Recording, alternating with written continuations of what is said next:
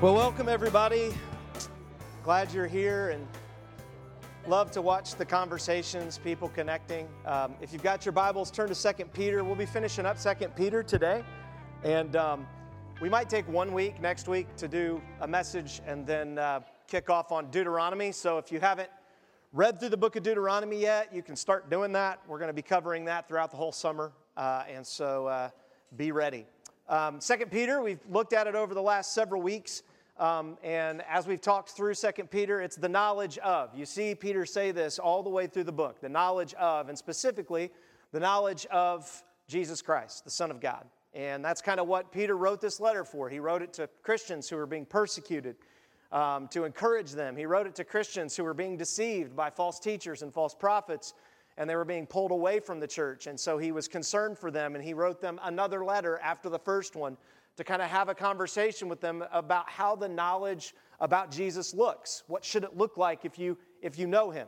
And we've looked at that over the last several weeks. Today I want us to look at what it means as we wrap up the book, the knowledge of grow in grace. Grow in grace. Because that's really the New Testament. It's actually the whole Bible. Most people think that you can separate the Bible into the Old Testament, which was about the law, and the New Testament, which is about grace. That's actually false. It's not true. It's always been God's grace. God didn't have to create you. He didn't have to create humans. He was just happy being God. He was. He had a Trinity, Father, Son, Holy Spirit. They loved each other. They had their own family. They didn't need other families messing up their family, right? And he chose to create mankind knowing how we were going to be. Knowing what we were going to do, knowing the mess that we would create, he still chose to create us. And then he asks us to choose. You see, that's the essence of relationship. And so from the beginning, it's been about God's gift, his gift of grace of life. It's always been about that. And when he gives us the law in the Old Testament, and when Peter's writing to talk to the church, to encourage them to look back at the Scriptures, he's saying the law is God's grace to you. It's not a burden. It's something, we're going to look at that in a minute, and what 1 John says, that the Lord's commands are not burdensome. But if we're honest, if I'm honest with myself, oftentimes when I read Scripture, I find it very burdensome. Like, overwhelming. Like, how am I going to do this? How am I going to grow in this grace that God has now, the Bible says, given us a full display? Peter says this in his first and second letters, that through a relationship in the person of Jesus Christ, we see his grace on full display. In the Old Testament, when you read Hebrews chapter 11 and 12, and it talks about faith, and then it talks about the heroes of the faith, it says they were all saved by faith. By faith. It was by grace through their faith that they were saved. That's how they got saved. It was because they placed their faith not in their own lives, their own ability, but saying, God, I believe you could do this. It even says about Abraham in Hebrews. It says, Abraham said that he was willing to sacrifice his son Isaac because he believed God could raise him from the dead. Why? Because he'd seen somebody come back from the dead before? Nope. The only person you saw was like the first person we read about in the Bible coming back from the dead is Elijah the prophet, who brings back someone back from the dead. That's a long time later. And so see, what you have here is we have to understand what it means to grow in grace, because here's where we sit today. We sit in a culture, especially a Christian culture, that says, you have grace, thus you're fine. And we don't discuss, well, okay, great, I have this, but do I have it? And if I do have it, what does it look like to grow in it? Because here's the truth that Scripture lays out. You're growing no matter what, right? You're growing all the time. You're growing. Your cartilage in your ears, they're growing.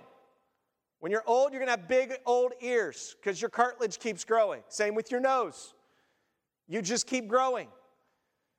You don't want it to grow. You try to stop it to grow. You can try, you get surgery. It'll just keep growing if you live longer. Like, you don't get to stay in one place according to Scripture. You're either growing into grace, into eternity, into a relationship with God forever, or you're moving away from Him. You can't stay stagnant. And that's what Peter's writing at the end of his book.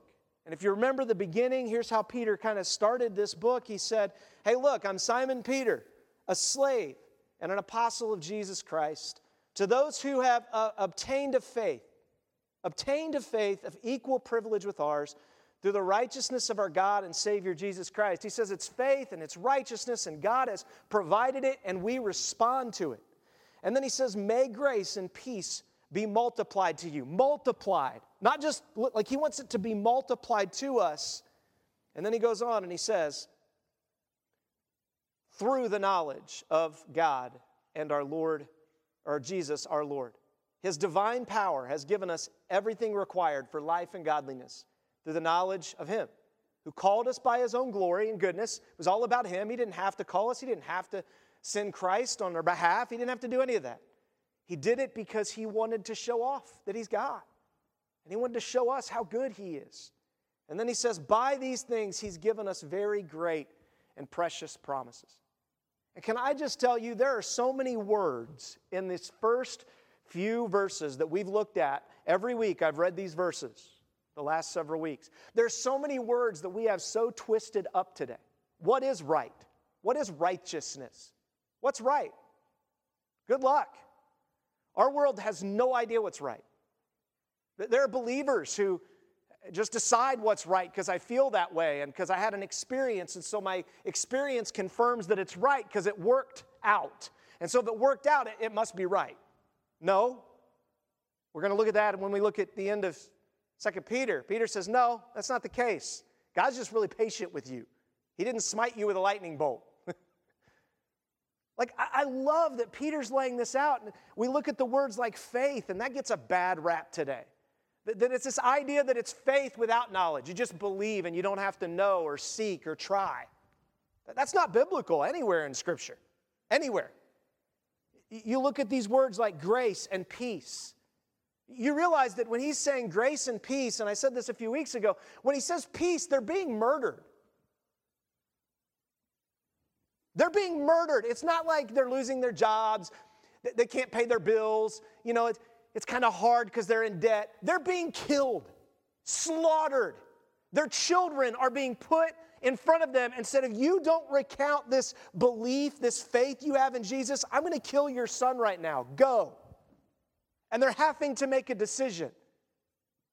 Like, so when he says, and then goodness, they're being killed. They're being slaughtered. And he's saying, God's goodness is still here. Where is God's goodness? I don't see it. Power. Where is God's power? I don't see it. And Peter's writing this letter, and he's saying, as you read through this, if you understand who Jesus is, you get this, because when Jesus came, he lived a simple life. He died to his human flesh himself, laid down his life for others, was resurrected, and then left to say, you need to do the same thing because you don't have heaven yet. I'll bring it to you when I'm ready. We don't get to claim heaven now. We have to wait, Peter says. And we looked at that last week. Here's what Peter says in verse 13. But based on his promise, this is 3:13. 2 Peter 3:13. But based on his promise, what promise? Well, he just got done talking about the promise of eternal life, the promise of judgment.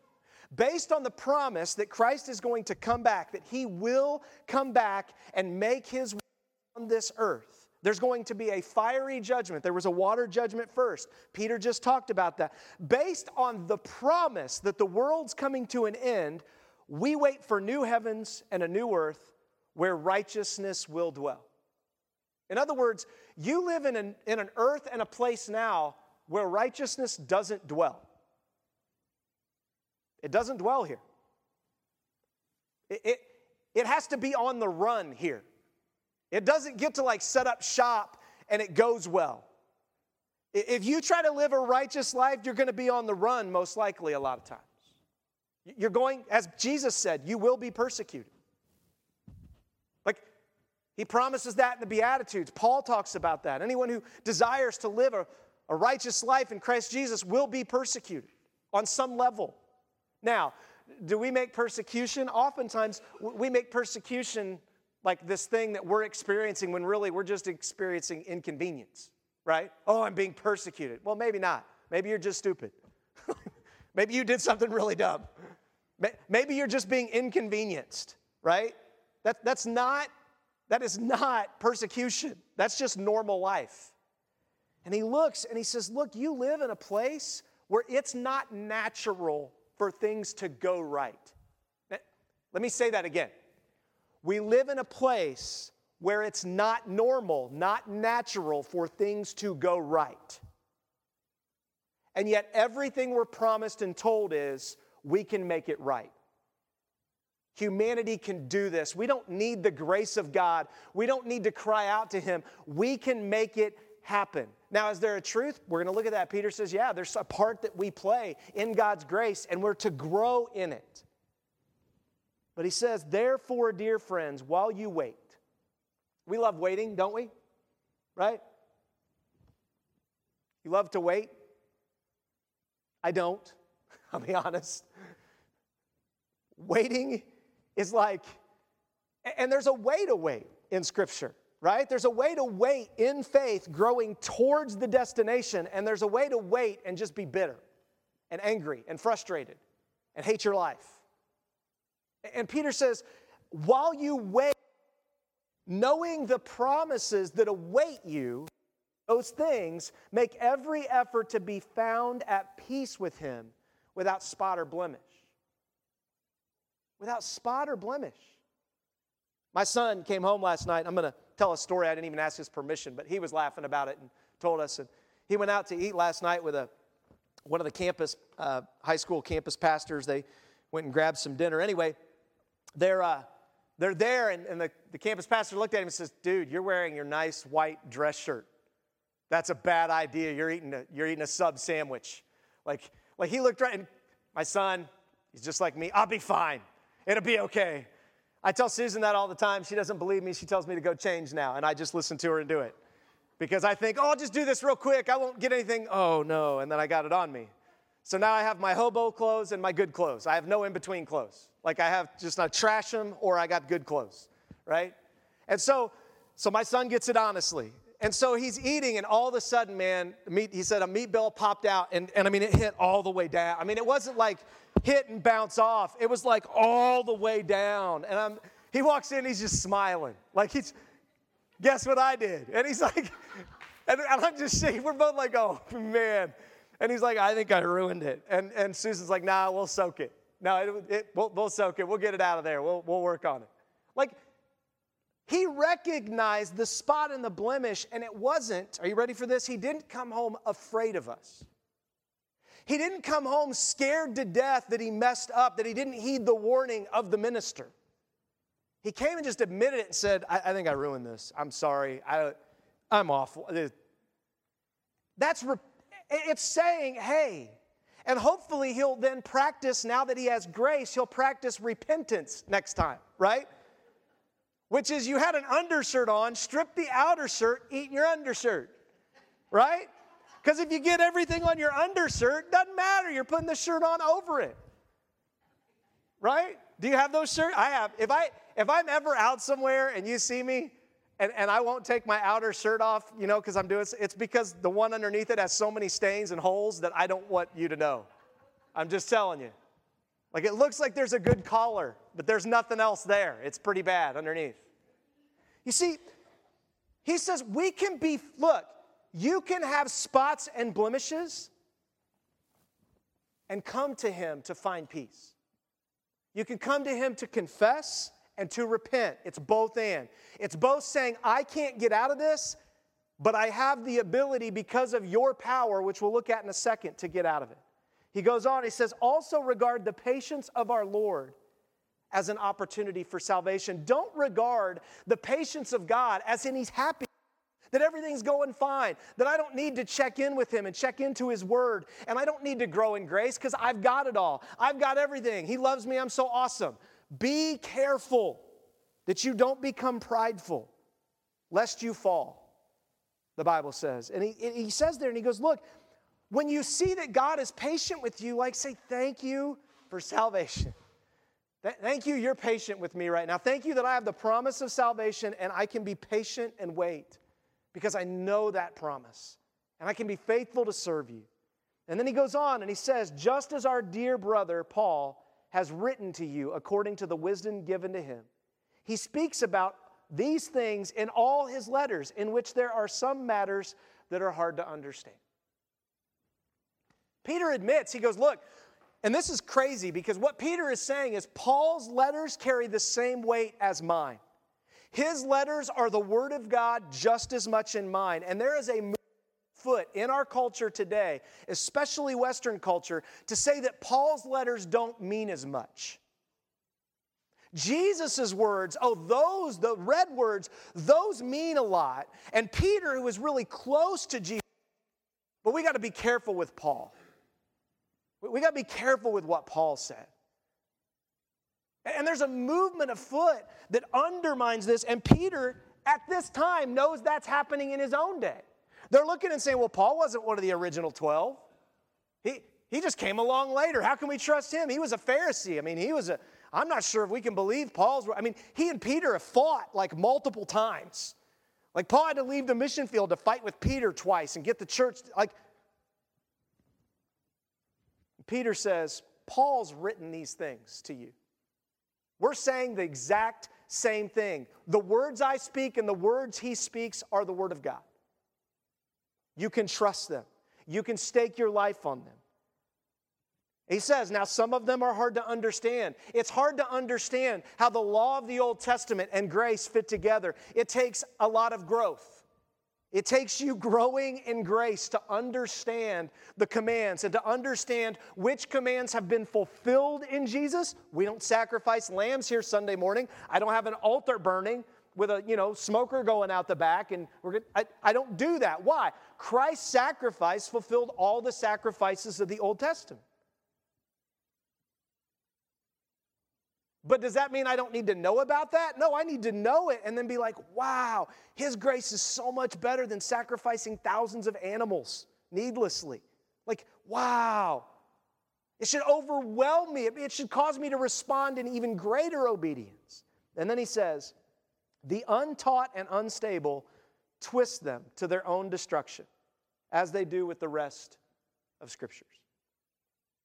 Can I just tell you how easy it is to twist Scripture?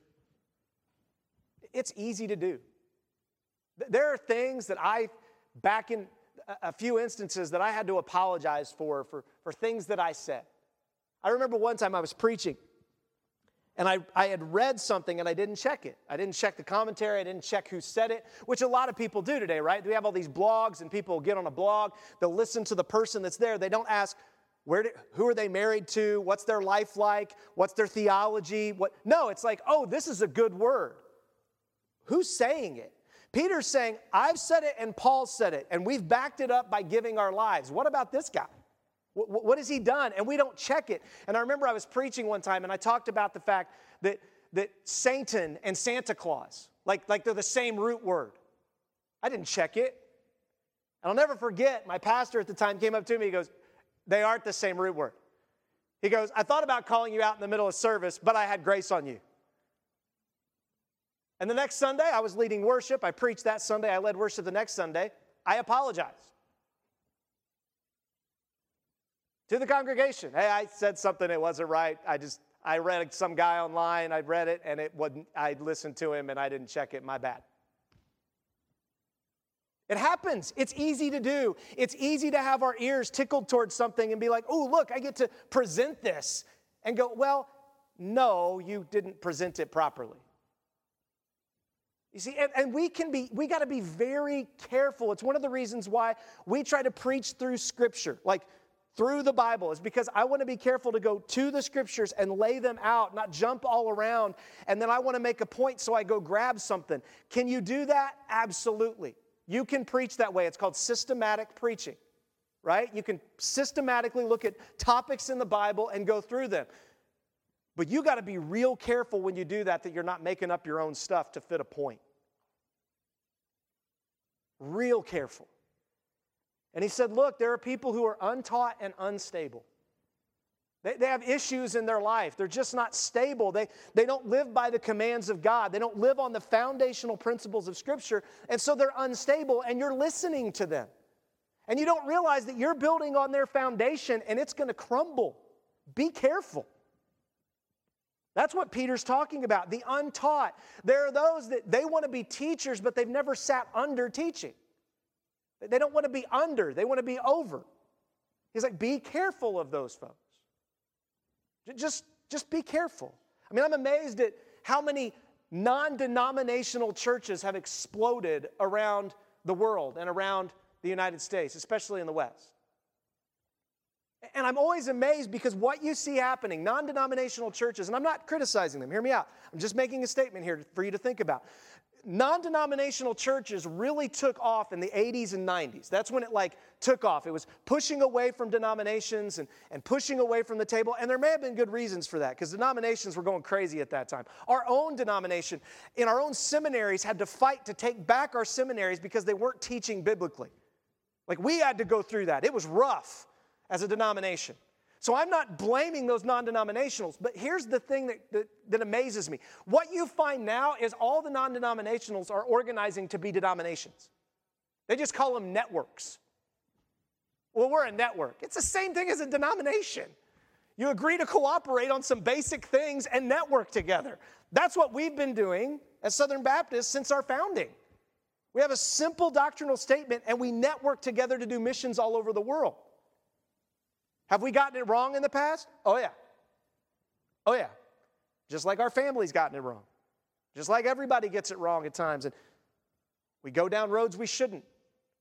But when you look at this, it's like be careful that you're not twisting the Scriptures and you don't even know that you're doing it and you're destroying lives. You're destroying lives. He says be careful because there are people out there that they're going to do this.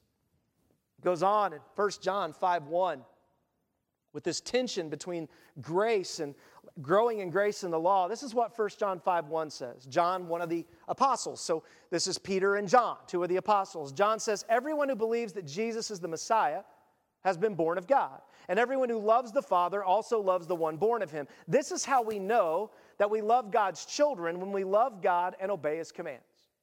Which commands? Have you ever asked that question? Which commands? There are over 600 in the Old Testament. Do you even know them? Have you read through them? Do you even know what they are? Most Christians don't. They've never even read what the commands are, much less what we read earlier, struggle with them to find out what they're supposed to obey. They just take grace and go, I'm good, and go out the back door because that's what they've been taught by untaught and unstable people. And you look at this and he says, look, for this is what love for God is, to keep his commands. He repeats himself. Look, whenever I repeat myself in my home or my wife repeats herself in our home, there's a reason for it. You want to know why? Anybody? Because I know you're not listening, so I'm going to repeat it over and over because you're not listening. In Peter and John's day, there were people saying, we have grace, so we're good. We don't have to even believe, we don't have to know what the Old Testament says. We can just live life now because we got heaven waiting, so let's live it. Let's just live it up. He goes on and he says, now his commands, look at this, are not a burden. They're not a burden. You see, the children of Israel, when we look in Deuteronomy over this summer, the children of Israel could never get to the place where they were grateful for the commands of God. That was their problem. They could never get to a place where they saw God's commands as loving and kind and gracious and caring because he wants us to be fruitful and multiply. He wants us to have fruit in our hearts and in the lives of other people. You realize that when he called his people out of Egypt, they didn't have a clue what to do. They were going into a land where they didn't know what to do. They were in Egypt where they were told what to do as slaves, and they didn't have an option. And now they have freedom, and God says, I have freed you, but I've got to give you some guidelines, because if I don't, with your freedom, it's going to equal bad. Because I've given people freedom before. They chose not to do what I asked them to do. And so he gives these commands. If you read the Psalms, David says, I love your statutes. I love your commands. Was David a sinner? Did he disobey? Absolutely. He was not without spot or blemish, but he kept coming back to the commands of God. He never said, I don't need those. I don't care about those. I've got grace. It doesn't matter. Never. And he always longed for heaven. David, when you read the Psalms, was constantly longing because he knew, I got to get out of this body.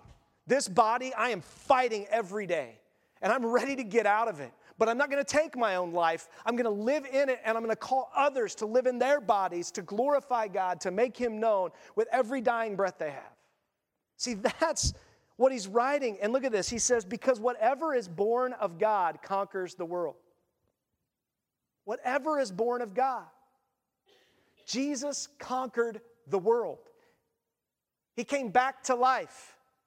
He's going to come back to conquer. That's the precious promise that we have. And so if we know that that's what being born of God, if that's God's Son, then if we put our faith in him, then it's like, man, I want to be ready when he comes. This is the victory that has conquered the world, our faith. Our faith.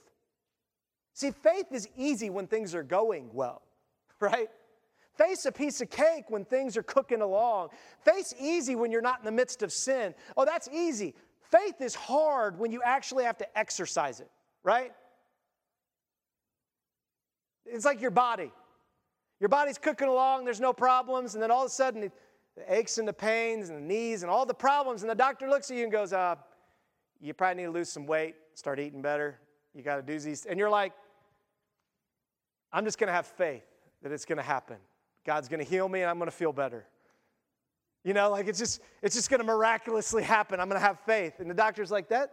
Yes, have faith. And also have movement. like have discipline too, to go with your faith. Like do both. It'll be great. Like we can do this together. I'll call you. How you doing? In your faith. He goes on and he says, and who is the one who conquers the world but the one who believes that Jesus is the Son of God? It starts with believing that the only way to salvation is through God's Savior. That's how it starts. There's no way to be saved except by God and through his Savior. Then he goes on, if you love me, you'll keep my commands. This is the third time he said this. Third time. He goes on and he says, I will ask the Father, or this is John 14, sorry. So John 14:15, so that was 1 John. In 14:15, this is Jesus speaking to his disciples. So we looked at Peter's words. We looked at Paul's words. We have looked at John in 1 John, his letter, and now we're going to look at Jesus' words to us. Multiple people. Jesus says this is towards the end of his life. He knows what's going to happen. He's not talking about Israel here. He's talking about all humanity. He says, if you love me, you will keep my commands. And can you just hear him in that moment? You go, oh, I don't love you then. I struggle, right? Like, I don't keep all your commands. There's a lot of them. At this time, he hadn't died yet. There were a lot of them. He says, look at this. And he knows this is what you and I are thinking. He knows that you and I are thinking, how am I going to do that? I haven't been successful doing that in 25 years, 30 years for these apostles. And he says, and I will ask the Father, and he will give you another counselor to be with you forever. There's going to be a new way of doing this that's never happened before. See, before there was a distance between God and man. Because of the garden, because of the curse of sin, there was a veil, the Holy of Holies you couldn't go into, that you had to make sacrifices and trust that someday you'd get to the Holy of Holies, but never until God made a way. And when Christ became the final sacrifice, the veil tore in two, and finally the Holy Spirit was unleashed, and Jesus said, now the temple is going to be the human heart. Listen, they took very careful care to make sure the temple was clean. Very careful care. If you were a high priest and went into the Holy of Holies and you were not clean, you might be struck dead. That's why they tied bells around your tunic and they tied a rope to your foot. So when the bells stopped ringing, they would pull to see if you rung back while you were in there. That's holy. Wow. He goes on and he says this. I love this. He is the Spirit of what? Truth. He's going to speak the truth to you. He's going to give you the Word of God in truth, which is why Peter, John, and Paul, when they write, they're writing empowered by the Holy Spirit, giving the truths of God, just like Moses, Jeremiah, Isaiah, all of them. And he said, look at this, the world is unable to receive him because it doesn't see him or know him. But you do know him because he remains with you and will be in you. That would have freaked a Jew out. An Israelite right then would have been like, whoa, I don't want him in me. Like, I don't want that. That's too close. Distance, please. And then he goes on, look at this. And he says, I will not leave you as orphans. I am coming to you. He knows he's getting ready to die, which is why he's telling them this. This is his final teachings. And he looks and he says, I'm not going to leave you as orphans. You think I'm just going to leave and that's it. Now you got to survive in the world. I'm not. I'm going to come back to you after I'm resurrected. Then I'm going to go to heaven and I'm going to come back to you. I will not leave you. And then he says, the Father, the Son, and the Holy Spirit. In a little while the world will see me no longer, but you will see me. Because I live, you will live too. In that day you will know that I am in my Father, you are in me, and I am in you. The one who has my commands and keeps them is the one who loves me. And the one who loves me will be loved by my Father. I also will love him and will reveal myself to him. And look who responds to this teaching. The first one to speak up is who? Judas, the betrayer. Oh, I'm sorry, the other Judas, not the betrayer. This is Judas Iscariot. So, it's not Iscariot, sorry. The first one to speak up is Judas, not Iscariot. I misread, like Satan and Santa. So thank you for your faces to me to say, Matt, you're wrong. Appreciate that. Said to him, Lord, how is it you're going to reveal yourself to us and not to the world? I love this. He says, I don't get this. How are we going to see it and the rest of the world isn't going to see it? Because all these guys are expecting what? World domination. They're expecting Christ to come into Jerusalem, overthrow the Romans. They're going to sit on thrones with him and judge the world. And they're like, here we go. And he looks and he goes, yeah, the world's not even going to recognize me. And they'll be like, are you just going to smite them? Like they're just going to disappear? Like, shoo, shoo. So they don't even see you coming? Wow, that's really powerful. Like you're just zapping them. Like I can't wait. No, he's like, they're not going to see it because they don't want to see the truth. They don't want to see the truth that's been revealed to them. The Bible says that all of creation reveals the truth about Jesus. All of creation cries out what's true and what's good and what's right about God. And so he's like, I don't get how you're going to do this. And Jesus says, if anyone loves me, he will keep my word. He doesn't even answer him. Like Jesus is repeating himself. He jumps in to ask this question, explain this to me. And Jesus is like, let's get back on topic, children. And he gets back, and he goes, if anyone loves me, he'll keep my word. It's simple how this is going to work. You'll love my word. And if you love my word, then you're not going to worry about what the world thinks or doesn't. You're just going to be so enthralled with me. My Father will love him, and we will come to him and make our home with him. The one who doesn't love me will not keep my words. The word that you hear is not mine, but it's from the Father who sent me. He's like, it's from the Father who sent me that I give you these words. I'm not making this stuff up. He goes on and he says, I've spoken these things to you, look at this, while I remain with you. But the Counselor, the Holy Spirit, the Father will send him in my name, will teach you all things and remind you of everything I have told you. You know, that's comforting, and it's true that Jesus sent the counselor, the Holy Spirit. But how many times have you heard that people make claims in the Spirit, right? Well, the Spirit told me. I just feel led by the Spirit. And it's like if you throw that out there, you're not allowed to argue with it, right? Like if someone looks at you and says, man, I prayed about this, and I read the Bible, and I feel led by the Spirit. And you're like, oh, well then, by all means, blow somebody up. Like that's what you're supposed to do. I can't argue with that then. Like, no, we need to look and check the spirits in other places of the Scripture and say, okay, what does the counselor of the Holy Spirit counsel people to? Peter's just said it.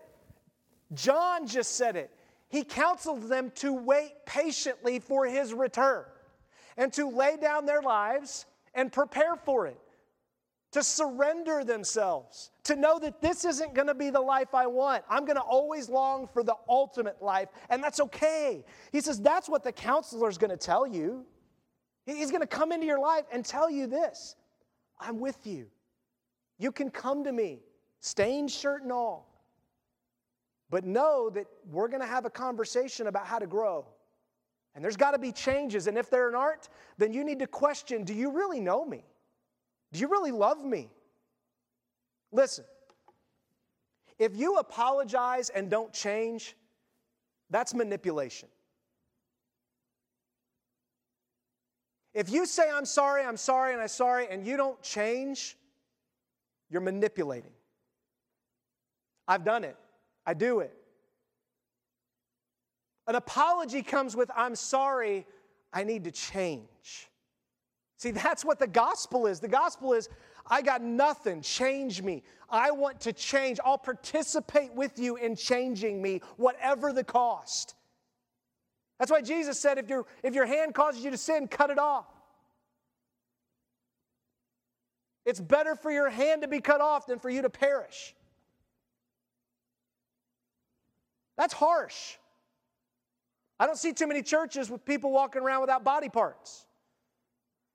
Not that we should, okay? I'm not saying we're going to have an altar here and we're going to deal with sin today, right? But the illustration is there. Jesus is saying this is a serious matter. This isn't a small thing. This is serious, and it's going to cost you. It's going to feel like your hand's being cut off to deal with the sin in your life. It's going to feel like you're losing parts of yourself if you let me come in and start cleaning things up. It's going to feel like you're becoming a different person. Exactly. You're becoming like me. And if you become like Christ, He promised that you will be treated like Him. You'll be treated like Him on this earth, and you'll be treated like Him for eternity in glory with Him. You'll be treated like a son and a daughter. He goes on and he says this. In Galatians 5:22, Paul says, the fruit of the Spirit is love, joy, peace, patience, kindness, goodness, faithfulness, gentleness, and self-control. Self-control means we participate in it. Against such things there is no law. In other words, we can do as much love, joy, peace, patience, kindness, goodness, faith, gentleness, self-control as we want to do. You can do as much as you want to do. He says, now those who belong to Christ Jesus have crucified the flesh with its passions and desires. Since we live by the Spirit, we must also follow the Spirit. We must not become conceited, provoking one another or envying one another. He says, be careful. Check your heart of why you're doing what you're doing. And I love this because, are you ready? Growth, and I've said this numerous times in our church, growth is a natural byproduct. A natural byproduct of just doing the right things. It is. It's just a natural byproduct of putting yourself in a position where you let God do the right things through you. That you go to His Word and say, I want to do what you want me to do. Help me to do it. Show me what it is. And whatever the cost, I'll do it. You just naturally grow from that. From just listening and obeying. It's the same way when you do exercise. We were talking in our small group. We're talking about exercise, and someone was talking about hiring a personal trainer. And that's always, I've always kind of laughed at that. Like you hire what's the point of a personal trainer? To tell you what to do. Because you know you won't do it if you don't pay him. Like, you pay him to call you. Where are you? You're supposed to be here.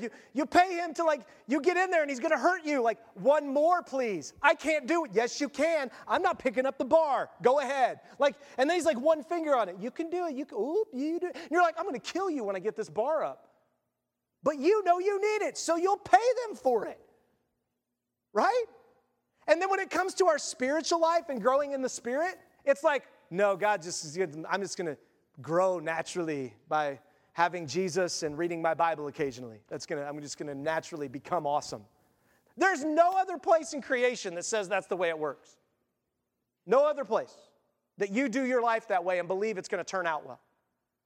And Paul is saying, look, the natural fruit of planting a seed that's dead, watering it, cultivating it, it's growing, allowing the pruner to prune that plant. The natural byproduct of a crop, of growing something, are these things. And if you don't see these things growing in your life, you need to check what you planted.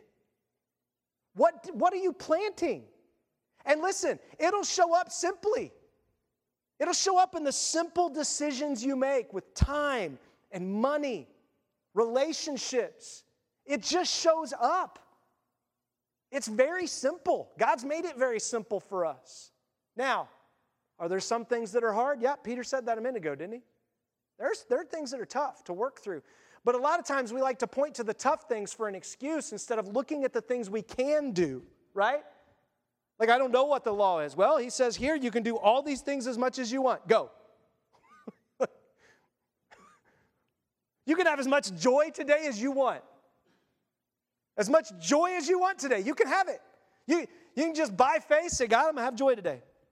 My finger's bleeding. It's cut off, but I'm going to have joy. I know I'm going to get a new one. Thank you. Like, I'm going to get a new body, which means I'm going to get a new finger. I'm with you. You can have as much patience today as you want. Like, you can do these things, and you can go to the law and say, what does it look like to be kind? Because if you say, for example, that, well, this is what loving looks like, and it doesn't involve punishment, then you just said that God in the entire Old Testament was wrong.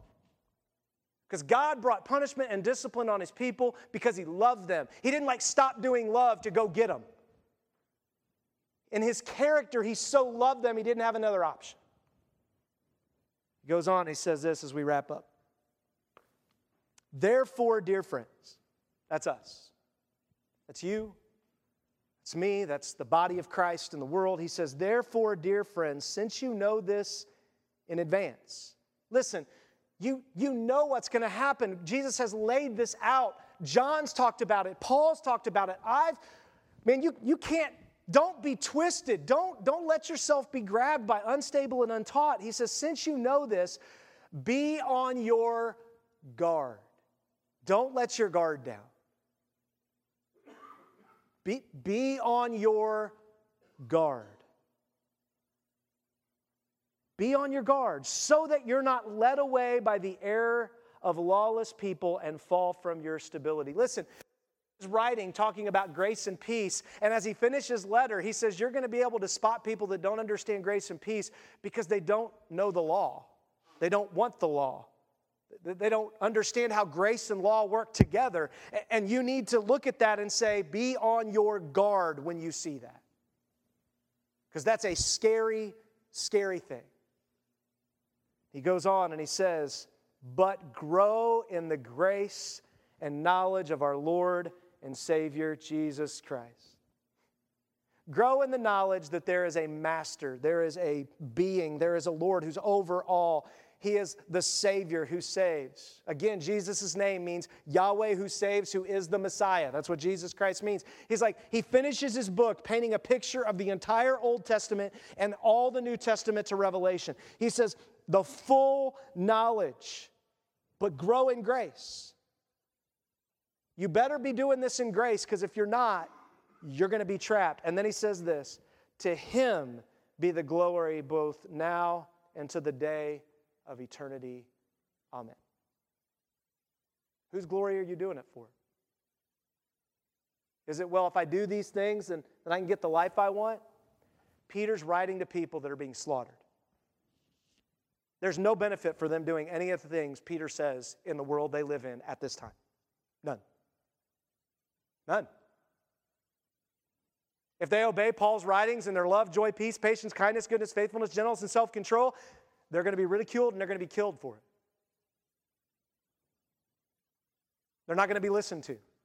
Right now, Christian persecution, the latest statistics, Christian persecution around the world is at an all-time high. All-time high probably since the first century around the world right now, people are saying. People that track it are saying it is at its height. There were 900 churches destroyed. 900 churches in one country in Africa over the last several months. And no one says boo about it. You want to know why? Remember what Jesus said? He said, my people are going to be raised up on crosses, and the world's going to ignore it. News media is not going to talk about it. That's not what's going to be in the news, because if they talk about it, it causes them to have to think about these things that Peter wrote and reflect in their own lives. And our enemy doesn't want us to do that. And he says to place our hope in him, and we should be praying for our brothers and sisters who are suffering the atrocities they suffer.